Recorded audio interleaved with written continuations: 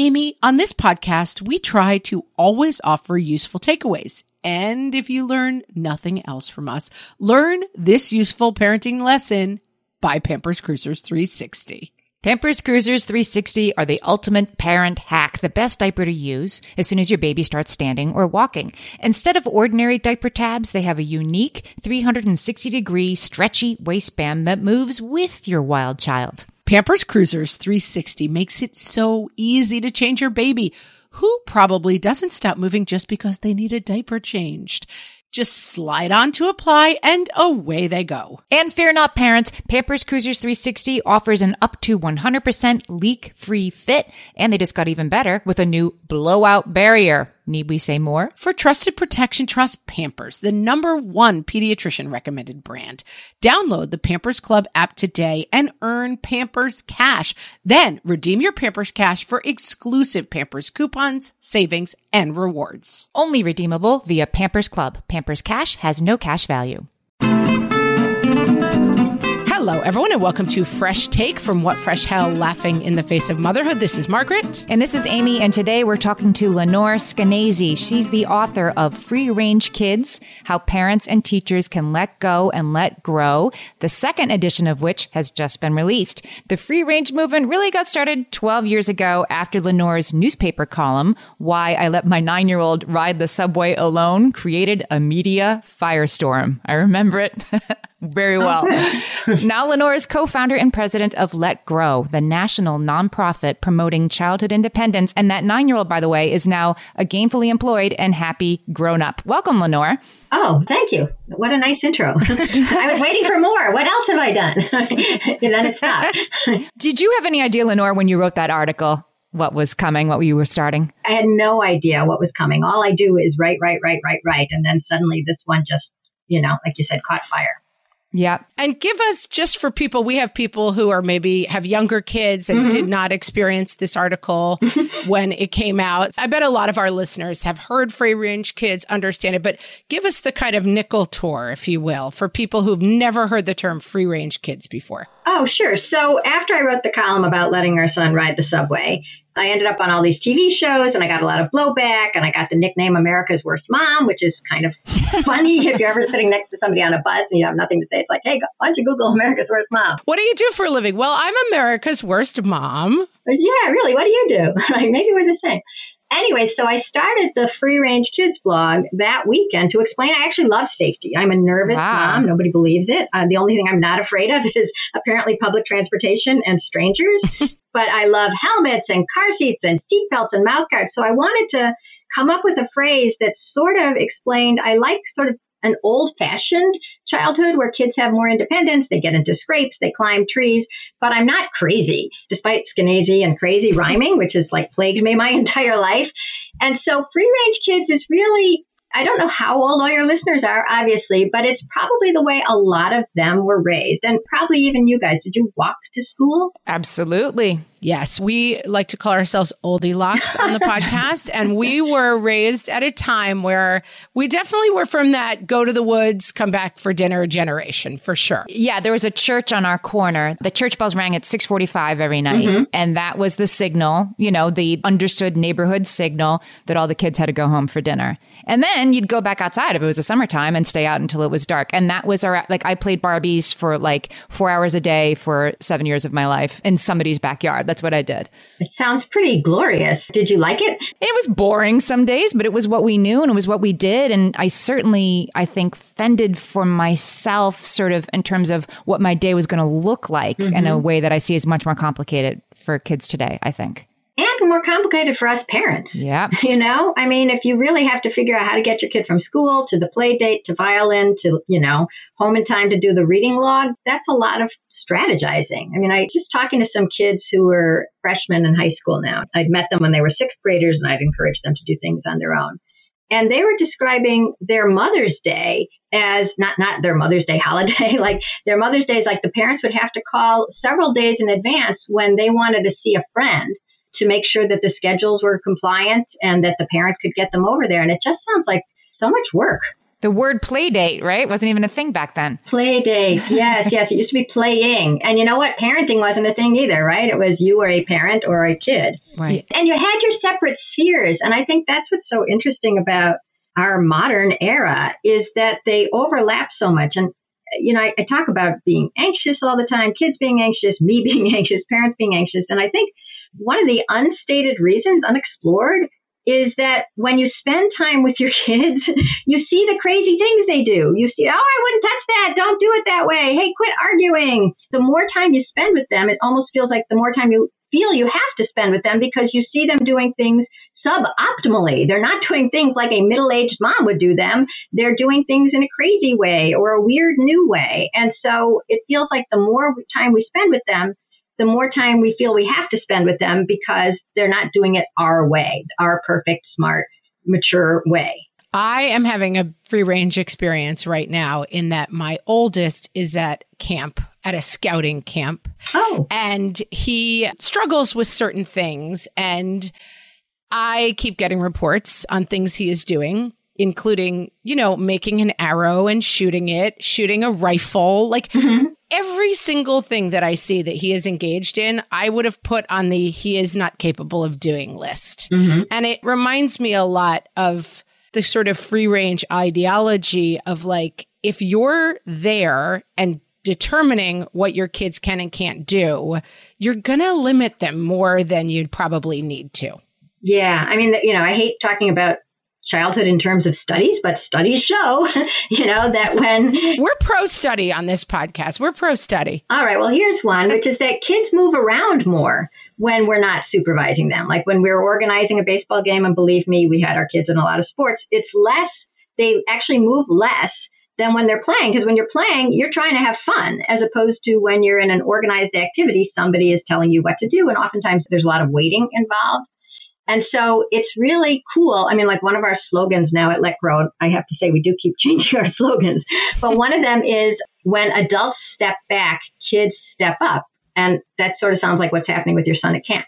Yes. I want to ask about that, a follow-up question, though, because my kids go to sleepaway camp, too. And having that sort of parent-free, phone-free experience, I think, is a gift to kids these days. However, I'm creating it by, arranging for them to go to sleepaway camp, which is not cheap and which is a ton of structure. It's just structure that's palatable to them because there's an 18-year-old boy watching them instead of me. But it's not just go out and play and come back when it's dark. I guess when I ask, is that even possible these days when nobody else is doing it? Like just go figure it out this summer instead of go to this other highly structured environment.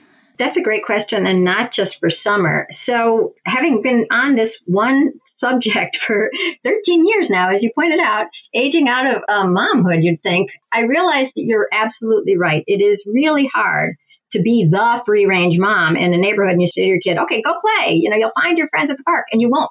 They won't find their friends at the park. And if the friends are at the park, they're in uniform playing a game that's organized by an adult. And so I just have to give a plug here, and everything I'm plugging is free, so it's not like I'm making money on it. But at Let Grow, we have an idea for schools called the Let Grow Play Club. You don't have to call it that, but that's what we call it, where the school stays open before or after school for free play. And there's an adult there because of legal reasons, and they're crouching in the corner with an EpiPen. But basically, the kids are organizing their games. They're solving their spats. They're playing different ages mixed together. The kid who has no friends as a 10-year-old, is a hero to the 5-year-old because he gives them piggyback rides or something like that. So we're trying to approximate what you're talking about, which is your childhood, which I'm sure when you were running around your neighborhood, it wasn't only children who were exactly your age, right? Right. It was just the kids who lived nearby. Right. It was all sorts of kids. Right. Which happens to be how kids have played since the beginning of time, according to one of Let Grow's co-founders, who's a guy named Peter Gray. And he said that when we take the age mixing out of childhood, which we do, kids are in grades, and then when they're in their activities, often those are segregated by age too. That's a weird kind of segregation. But when you have, 12-year-olds playing ball with 12-year-olds, it's just who's the best, right? Who throws the fastest ball? Who's, gets the most hits?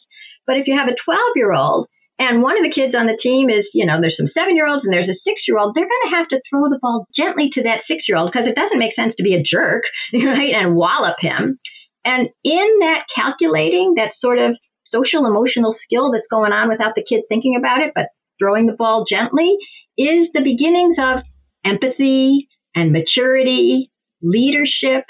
And then the 6-year-old the 6-year-old is surrounded by these gods, right. Amazing kids who are 7, but there's, Colossus is a 12-year-old who's willing to play with him. And so the 6-year-old strikes out. And normally, if he's with his mom or with even another 6-year-old, you might cry, right? Like, that wasn't fair. But you don't want to look like a baby to these cool kids. So you hold it together and you go to the back of the line and you wait your turn again. And that is the beginning of executive function. And, I hate talking about play as therapy or as, a classroom situation where you're learning these particular skills. But the reason there's this play drive that you remember keeping you occupied for 4 hours in a row with just a Barbie doll, or 2 or 3, and maybe a Ken, but nobody likes Ken. Ken. Poor Ken. Poor Ken. Wow, Ken's taking it on the chin today. Who knew? Right. Anyways, the point being that when you have kids and they're together and they're mixed ages and they're trying to come up with something to do, it's going to be messy. There's going to be hurt feelings. There's going to be dumb ideas. There's going to be minor risk taking.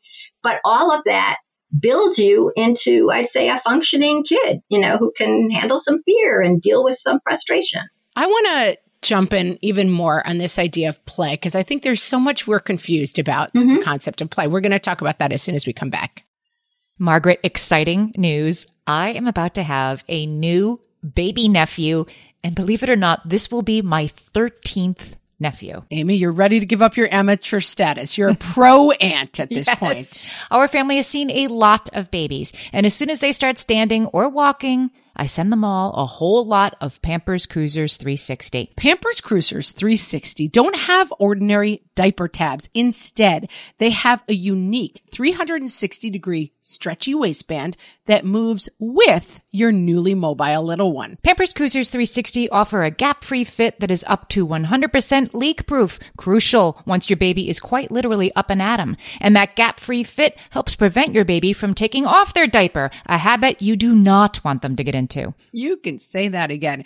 And Pampers Cruisers 360 just got even better with a new blowout barrier. Need we even elaborate on the need for that, friends? For trusted protection, trust Pampers, the #1 pediatrician recommended brand. Download the Pampers Club app today and earn Pampers Cash. Then redeem your Pampers Cash for exclusive Pampers coupon savings and rewards. Only redeemable via Pampers Club. Pampers Cash has no cash value.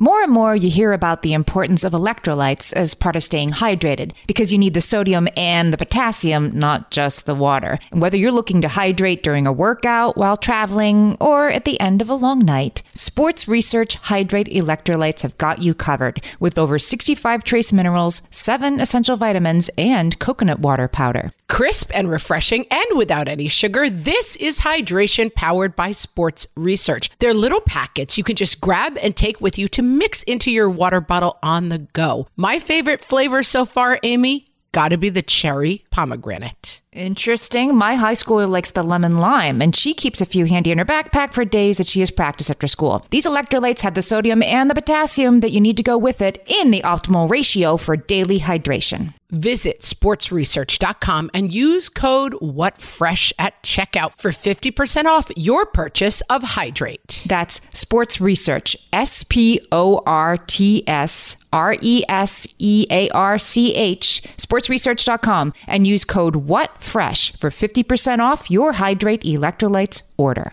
Okay, we're back and we're talking about play. And one of the things I feel like I have actually learned by doing this podcast is that we sort of think of play as something that, our kids play. It's something that they do. And we had Christina Martin from the Children's School who talked about like how kids learn through play and like the idea that kids kind of need to be led to play and that we have kind of pushed play out of kids' lives in a way is something that I don't think that everybody really understands. Can you talk a little bit about the role of play and what are some of the things that get in the way of that? I can, and I have to start with a very strange analogy that was once given to me. And all kids have this desire to play, right? Can we agree on that, that all kids are sort of driven to play? Sure. And Mother Nature installed that drive. And the reason it's there is because you want to play so much that you are willing to do all the difficult things that get you to play, including my friend was There's a playground in New York where parents aren't allowed.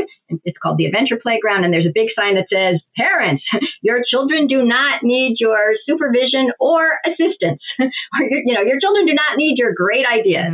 And so my friend Camilo was outside of the playground, but then it was time to go. They'd been there 2 hours. And so he calls his son over. He says, okay, Adam or whatever his name is, time to go.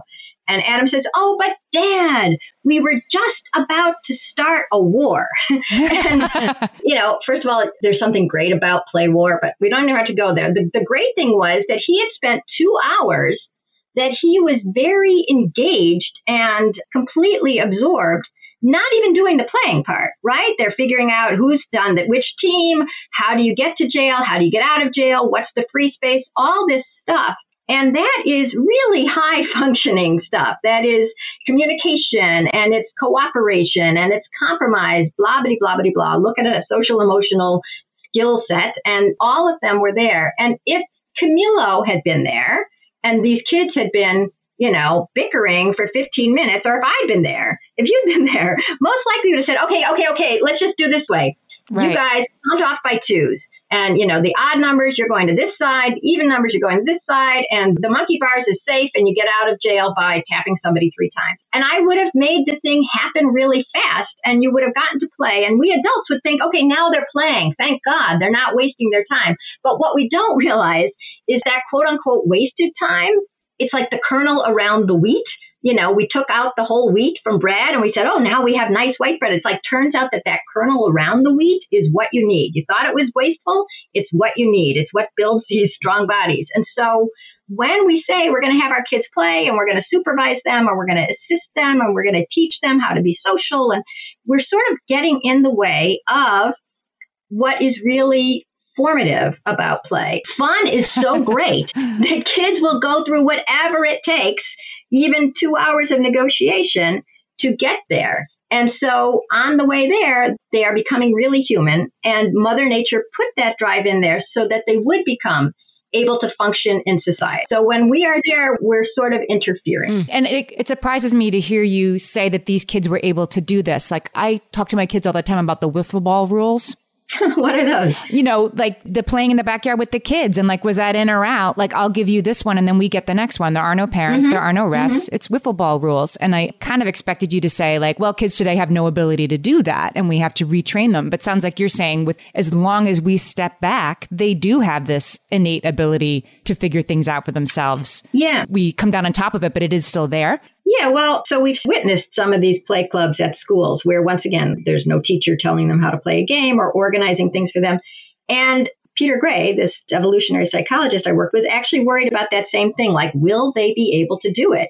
If you haven't grown up, with the ever-evolving kickball game in front of your house, how do you know how to play it? And how do you know that, how you decide, rock, paper, scissors, if this is in or out? But what we noticed is the first week or two, it is a little self-conscious, but kids often know a regular game that they've learned, somewhere else, like baseball or football from the outside world.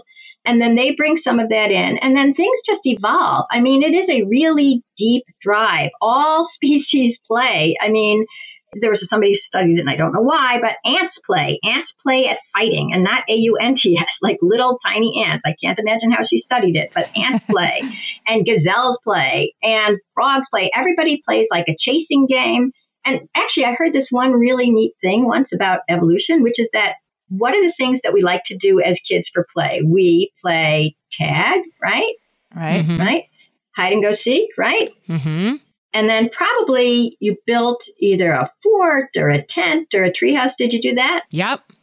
For sure. Okay, so here's what's so cool. What did we have to do even before we were like Homo sapiens? What did we have to do throughout evolutionary history? We had to hide, right? Build shelter. Yeah. And seek. What is tag? Hunt? Yes. Isn't that cool? It's really cool. Yeah. So that's a very deep drive, and I don't think we are taking it out of our kids permanently simply because we put them in after school, ballet and chess 4 days a week. There's that 5th day a week. Give them 1 day a week to play, and they will rise to the occasion. And let's take the other side of it so that people are listening and saying, well, my kid has a strong skill. We want to develop it. We want him to be in organized sports, and he can find this time somewhere else. Or I think the other side of it that comes to my mind is that if you have a kid who struggles with play, who struggles with interaction, and who you kind of feel like, I sometimes feel for myself that this free play back in the olden days, we all took care of each other and played wiffle ball and it was awesome. I'm like, there were kids for whom that wasn't awesome though, right? Like kids who were getting bullied in that situation, kids who were not finding their place in there. Kids who were terrible at every sport, like me. Me. That's why we all end up writers, right? Yes. When they'd say, let's play wiffle ball, I was like, oh no, wiffle ball. No, not the ball again. Don't have the ball come at me. No. But then you go play Barbie. Yeah. So first of all, I don't think play has to be that kind of play. Doesn't have to be sport, for sure. Right. I mean, and also I'm really pro free time. And free time is great for everybody who's struggling with anything, because if you have time that you can spend on something you absolutely love, why did I spend so much of my childhood looking for 4-leaf clovers? What a stupid activity, although I do feel lucky.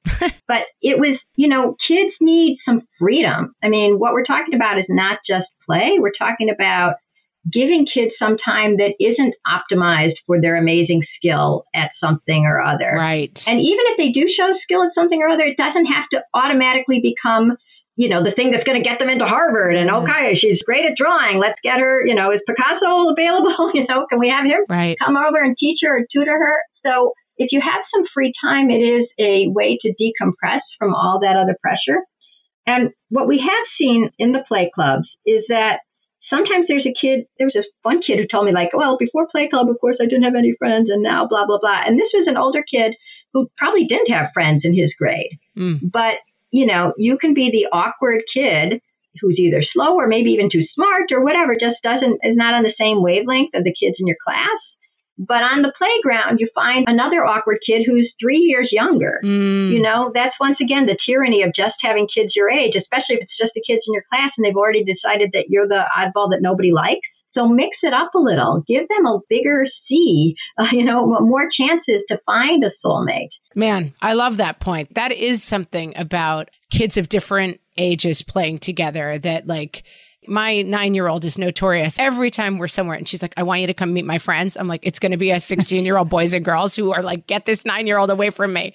But she loves hanging with the big kids. It's something that if you don't have those opportunities, you don't think of that as being important. I think one of the points of free range kids that I like so much is like, we spend sometimes looking in the wrong direction. Like, okay, stop just, playing. It's time to get serious. It's like there is seriousness in play and realizing the value of like, we're just going to go to the pool. You all figure it out together. The moms will be over here. There's so much value in that time. And I think we think of it as like, okay, this isn't the real time. The real time is getting back to school. I keep thinking that, so on the DNA strand, there's like those 4 letters, whatever they are, A, T, C, G or whatever. And then there's all this like white space between them. And right now, everybody thinks that's stupid white space. All that matters are those letters. And I have a feeling that eventually we're going to figure out that white space is just as important as the letters. And I feel that same way about the free play thing. It's like now they're not learning. Now they're getting a break from learning. It's like, no. Now they're learning how to organize a game. They're learning about democracy. They're learning about how to make a friend. They're learning about how to let things roll off them so that they can keep that friend or keep the game going. And they're also learning in a increasingly virtual world. This is what a kid's face looks like when I say something mean to them. That's true. Yeah, that's a good point. This is what it feels like when someone's mean to me. This is the weird feeling I feel when there's a pack of people doing something that makes me uncomfortable.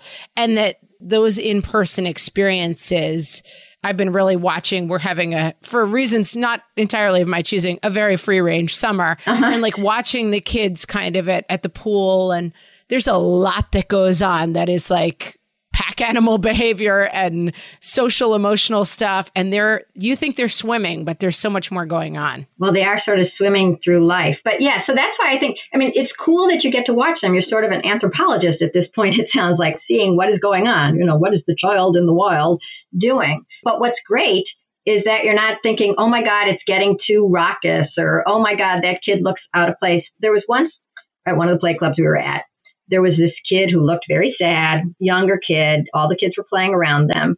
And Peter, my cohort, was watching this kid and thinking, please, please, please, no teachers, please don't come up to him and say, hey, buddy, want to play with me? And thank God nobody did, because then along came like a 4th or a 5th grade girl who sort of tagged him and then started running. And then he was running and they were both laughing. And instead of being the pathetic kid, so sad, so lonely, such a loser that an adult had to come over and try to jolly him along, he was back to being a kid again. So I'm really pleased that when you're watching this, you know, as much as you can, and I'm not saying if anything got violent or physically horrible or whatever, you shouldn't jump in, but basically you just have to trust that this is an integral part of life and it's messy. I want to talk a little bit about the external threats, right? Like there's the bully in the playground and there's also the big bad world that can make it hard for us to give our kids independence.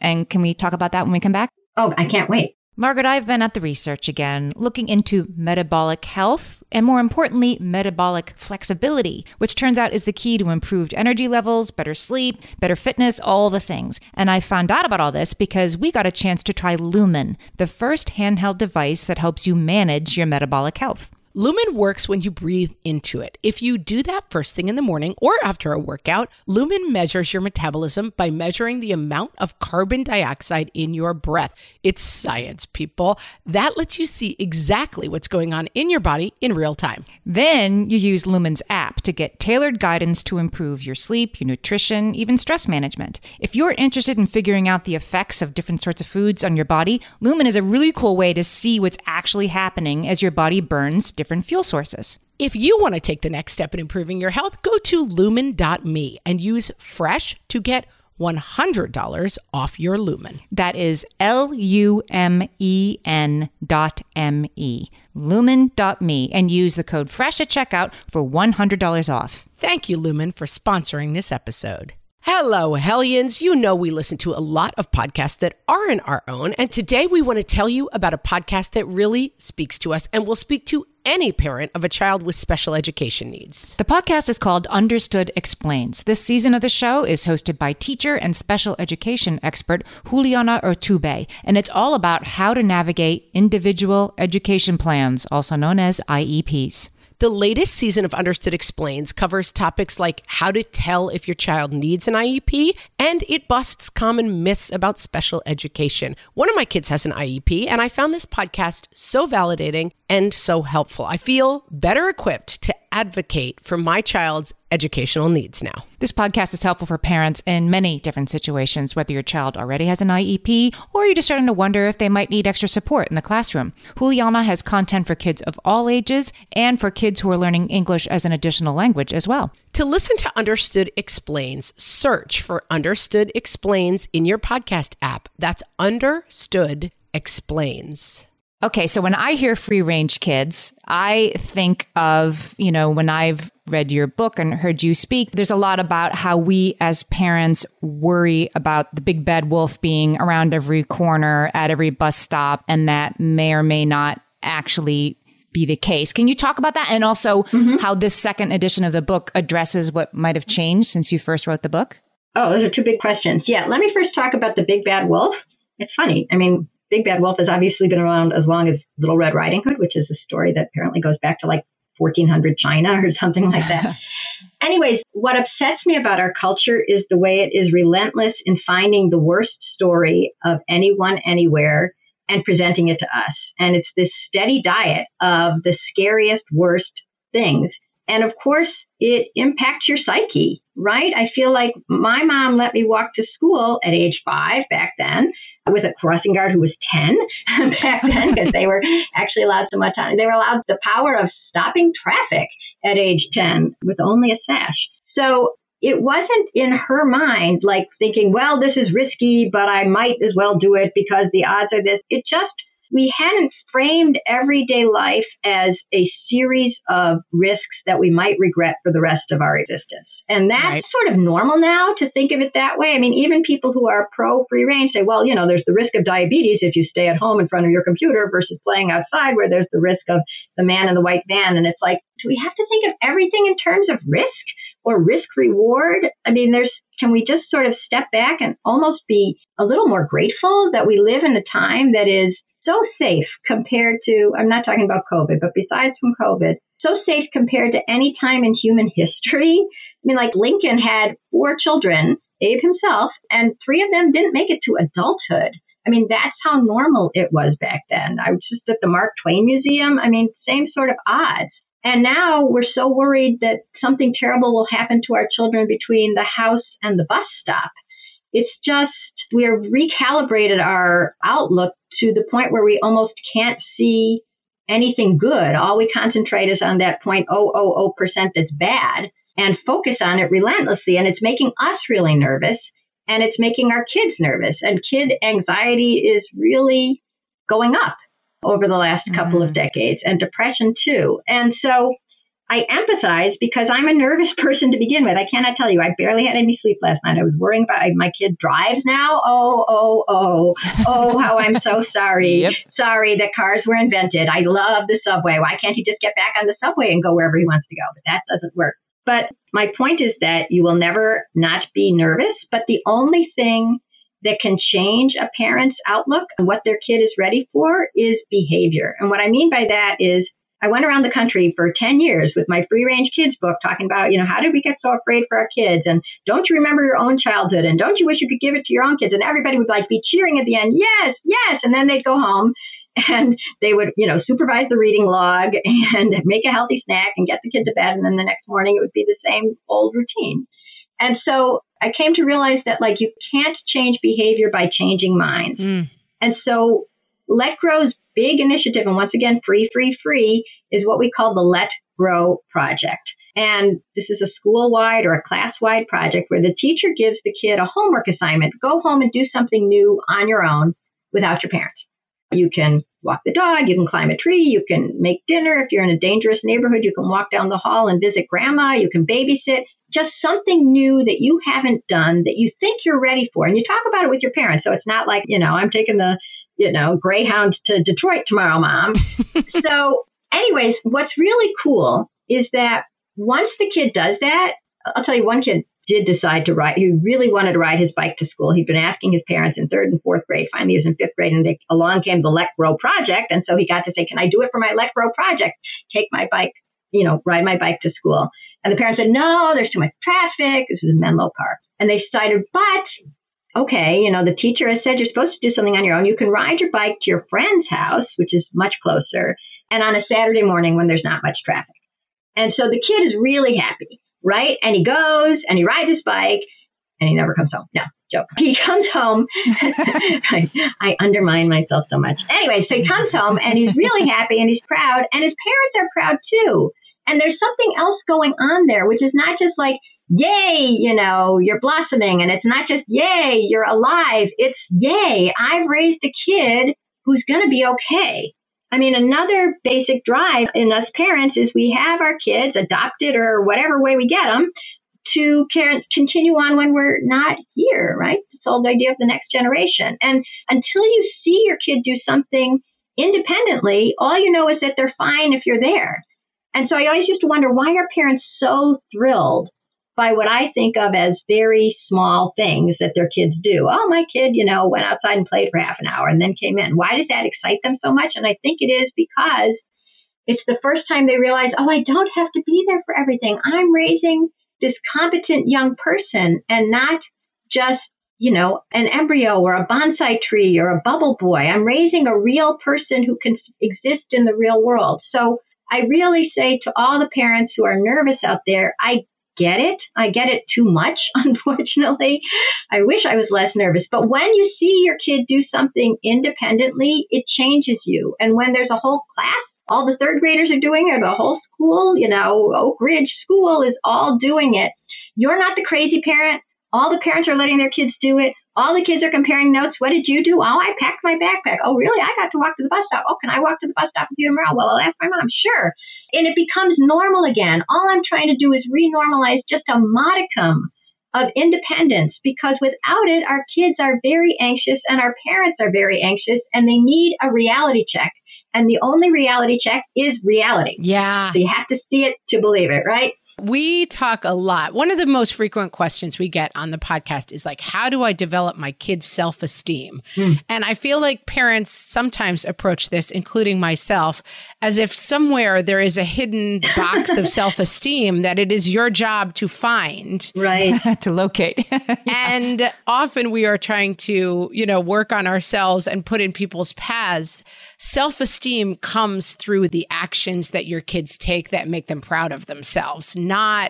There is no like, they will get self-esteem when they get the gold medal because they are the best at the thing that you have helped them be the best at. And I think that making it small as bike riding, as small as being brave enough to try the game that everyone else is playing, that's where it comes from. It's not, I feel like we've put self-esteem in this, like there is a hidden treasure that you've got to find and that we have to bring it all closer and smaller.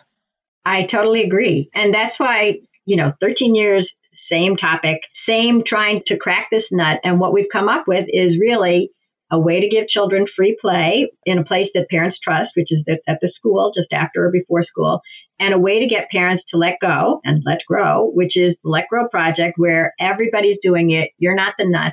And, it's not even my idea. Somebody else invented this idea several years ago when she'd read Free Range Kids.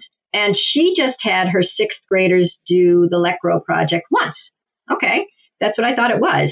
And that's what's one of the things that has changed in this new book is that since other people have started doing it, they've changed it. One teacher had her kids do it 20 times in a year, and it was her seventh graders. And the reason she decided to have them do the project at all was because she had never seen a class as anxious as the 247th graders she had when she started doing this project, which was, I think, 2 or 3 years ago. And she called me because she said one of the kids had come late to class one day, and it was lunchtime, and the kid hadn't had a chance to get her lunch. And so the teacher, Jody, said, okay, well, just go to the cafeteria and, I don't care. You can come a little late. And the kid said, by myself? Yeah. That surprises me zero. It does? Yeah. It shocked me so much the first time. It doesn't surprise me now. Yeah. I mean, I'm not saying it's good, but that sounds like, I'm not surprised that kid was like, cannot do that. Yeah. That's the problem, right?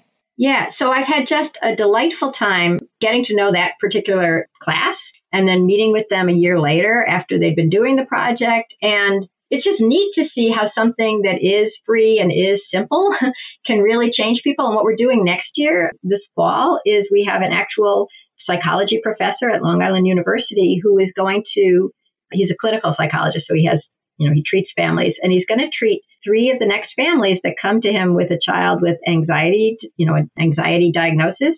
He's going to give them as their therapy, independence.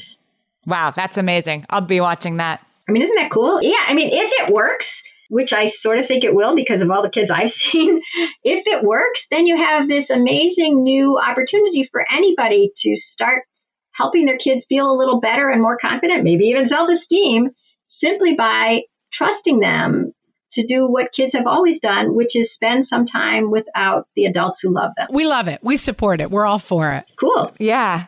Lenore Skenazy's second edition of Free Range Kids, How Parents and Teachers Can Let Go and Let Grow is out now. And if you want to find out more about Let Grow, you can go to letgrow.org. I'll also put links to the book and to the Let Grow website in our show notes so you all can find it. Lenore, this was great. Thanks for talking to us today. Oh, thank you guys. I feel like we're all on the same, terrifying, exhilarating journey. Let's put it that way.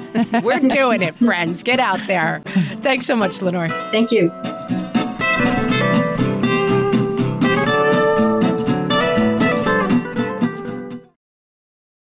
No one told us the truth about parenthood.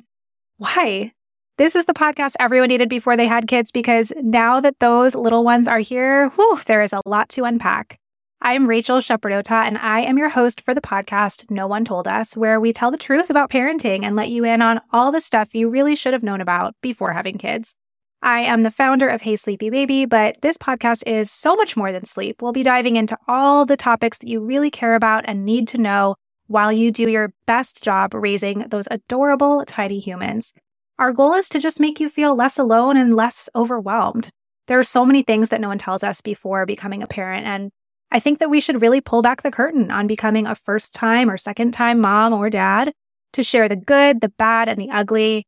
We'll have a little education, a little fun, and a whole lot of heart that goes into each and every episode. So join me and our amazing guests each week to hear us talk about what no one told us. When it comes to raising kids, there's so much to consider. Things like, what do we feed them? When do we feed them? How do they sleep? What does it look like to raise kind kids? How does their nervous system work? How do I keep myself calm? What are my triggers? There's so much that comes into play, and we are distilling all of that information for you at Voices of Your Village podcast, where we bring experts in the field of early childhood and education and psychology and across the board so that you don't have to comb the internet for information. You get to show up and hang out and have shame-free, judgment-free conversations and insights into what it looks like to raise kind, empathetic, emotionally intelligent humans. I'm Alyssa Blask Campbell. I have a master's degree in early childhood education. I'm a mom of 2, and I am walking this journey right alongside you doing this work. Come hang out with me at Voices of Your Village, and we can dive into real conversations with actionable tips.